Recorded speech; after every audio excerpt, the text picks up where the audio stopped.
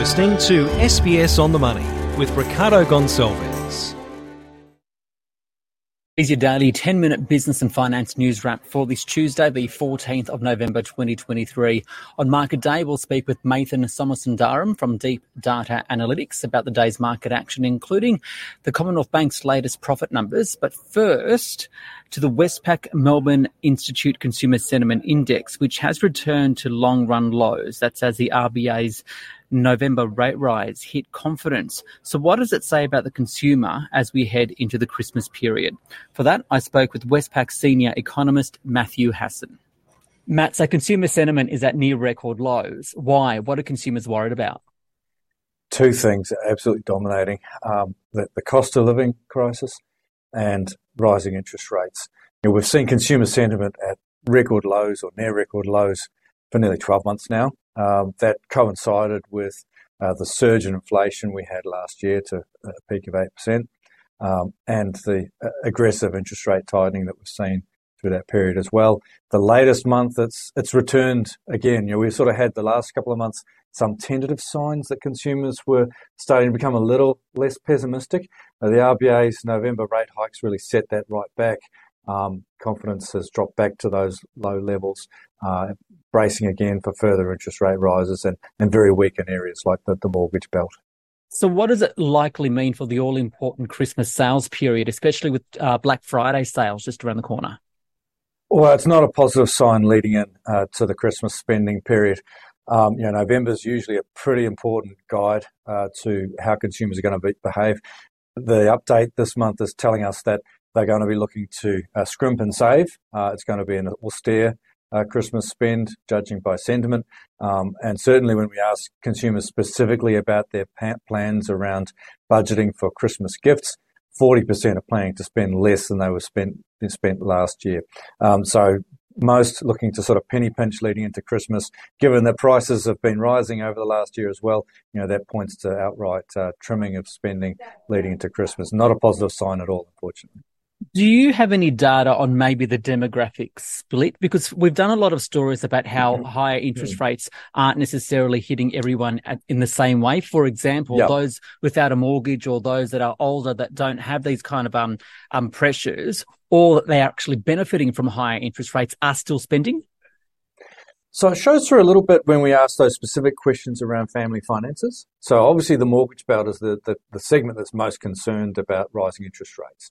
But outside of that, when we look at higher income households, older age groups, households that own investment properties, their views around family finances and whether it's a good time to buy a major household item are a little bit more positive than across other segments. What's interesting, though, is that the other questions that feed into our index, expectations around the wider economy, those groups tend to be more concerned about what's happening to the economy and particularly that medium to longer term view. They would have more memories of the problems we had in previous episodes of high inflation, the difficulty that can be involved in bringing inflation back under control. And I think that's the other element that's come into play over the last month with the RBA restarting its interest rate tightening. This may be a longer fight we have with bringing inflation down, and some of those subgroups are very wary about how that can play out. And speaking of how they're feeling about looking forward into the economy in general terms, we've got the jobs numbers coming out on Thursday. How are they feeling about, or how are consumers in general feeling about the employment market? So look, they're obviously, they're under a lot of pressure with their family finances. They're really wary about where that's headed over the next 12 months with high inflation and interest rate rises. They're less concerned about the economy, and they're not particularly concerned about jobs. When we ask unemployment expectations questions, it's a benign read we're getting. It's around about average, not particularly strong, but not particularly weak. So consumers think the labour market is still holding together relatively well, but they're really struggling when it comes to these day-to-day cost of living issues and the pressure that's putting on household incomes. And finally, wrapping everything that you guys are seeing at Westpac in terms of the economy, we saw that rate rise from the RBA in November. What are you guys now expecting? Look, we think it's going to be a finely balanced call from here. It's still obviously all about inflation and ensuring that inflation comes back to sub 3% reads in a timely fashion. And we're going to have to wait and see how these next few inflation reads play out and they're going to have a heavy bearing on the RBA's decisions.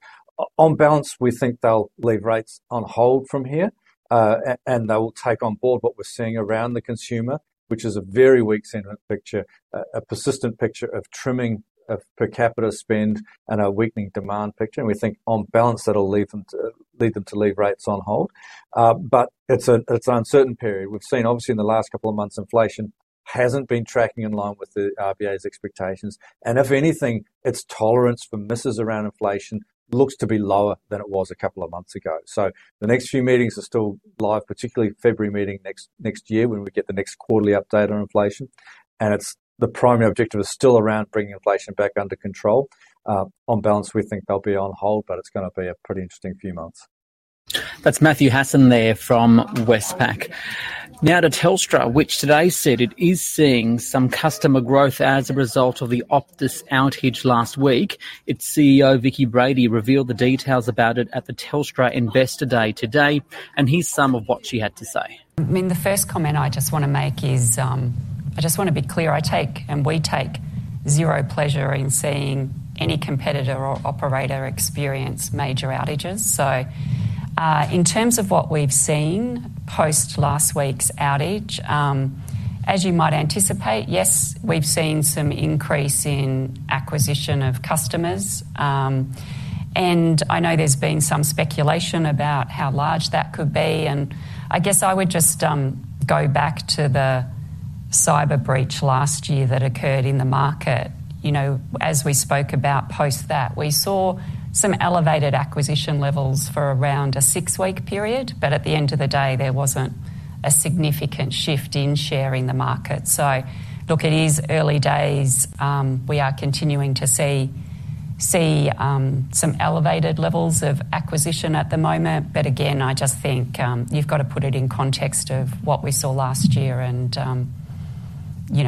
at this stage, I wouldn't anticipate major shifts in share.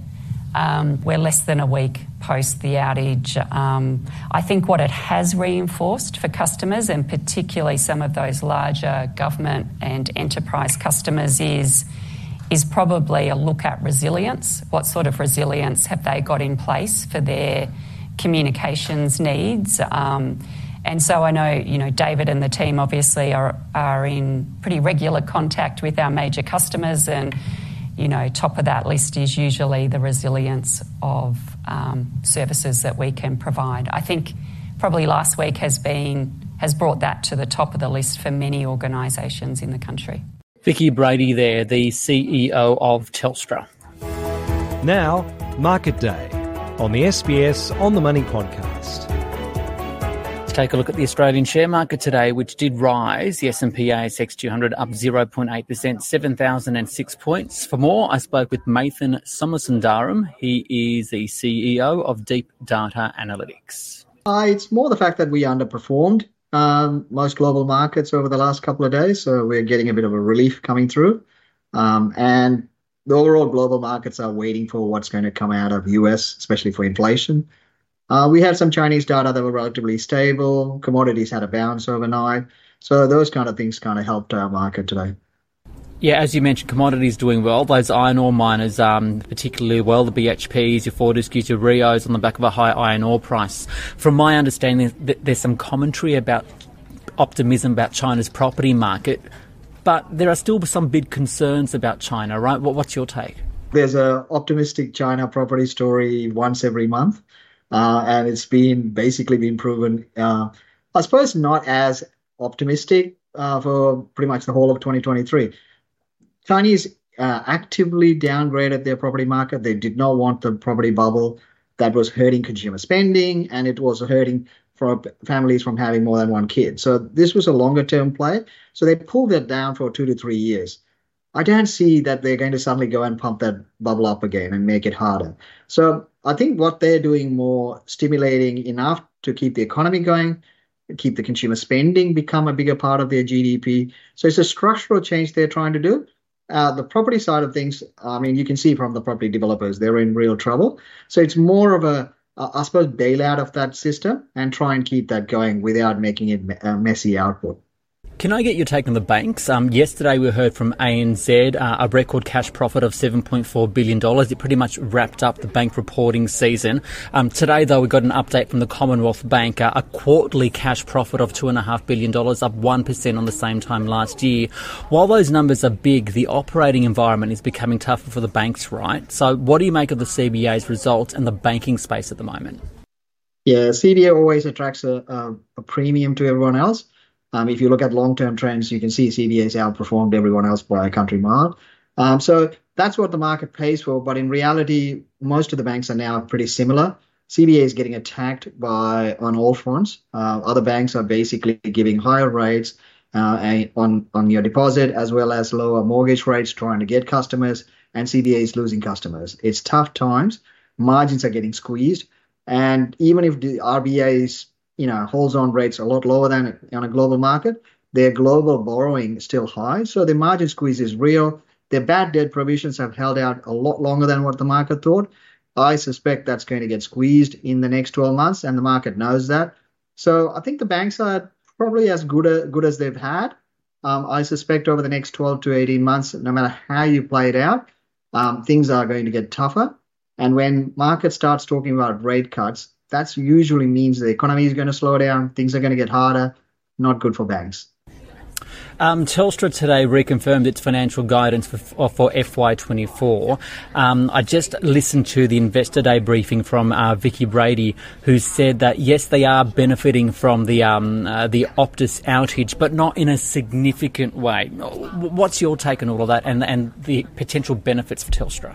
It's a huge brand improvement. It helps them. Look, they're you're becoming the better house on a bad street. Telecommunication sector's got a bad rep over the years. Optus is going from data breach to shutdown, and a lot of people didn't even know how it affected them, from small business to transport to hospitals. So, I think the advantage of now people looking at going multiple platforms to have a backup unit will help Telstra even from Optus customers. So I think it's positive for them. They're doing the right things. I think Telstra looks pretty good for us. We like it. We've been in it since, around 275, and we see no reason to get out of Telstra. It's a good investment in this cycle. If you're excited about work from home, if you're excited about AI, if you're excited about anything tech, you need the infrastructure to connect you. And after what's happened at Optus, Telstra doesn't need to do much to show that they're a cut above. Mathan Somasundaram there from Deep Data Analytics. This SBS On the Money podcast is provided for informational purposes only. The content on this podcast should not be understood as constituting advice or a recommendation. It is not personal advice and does not consider your personal circumstances or objectives. You should contact a licensed professional before making any financial decision.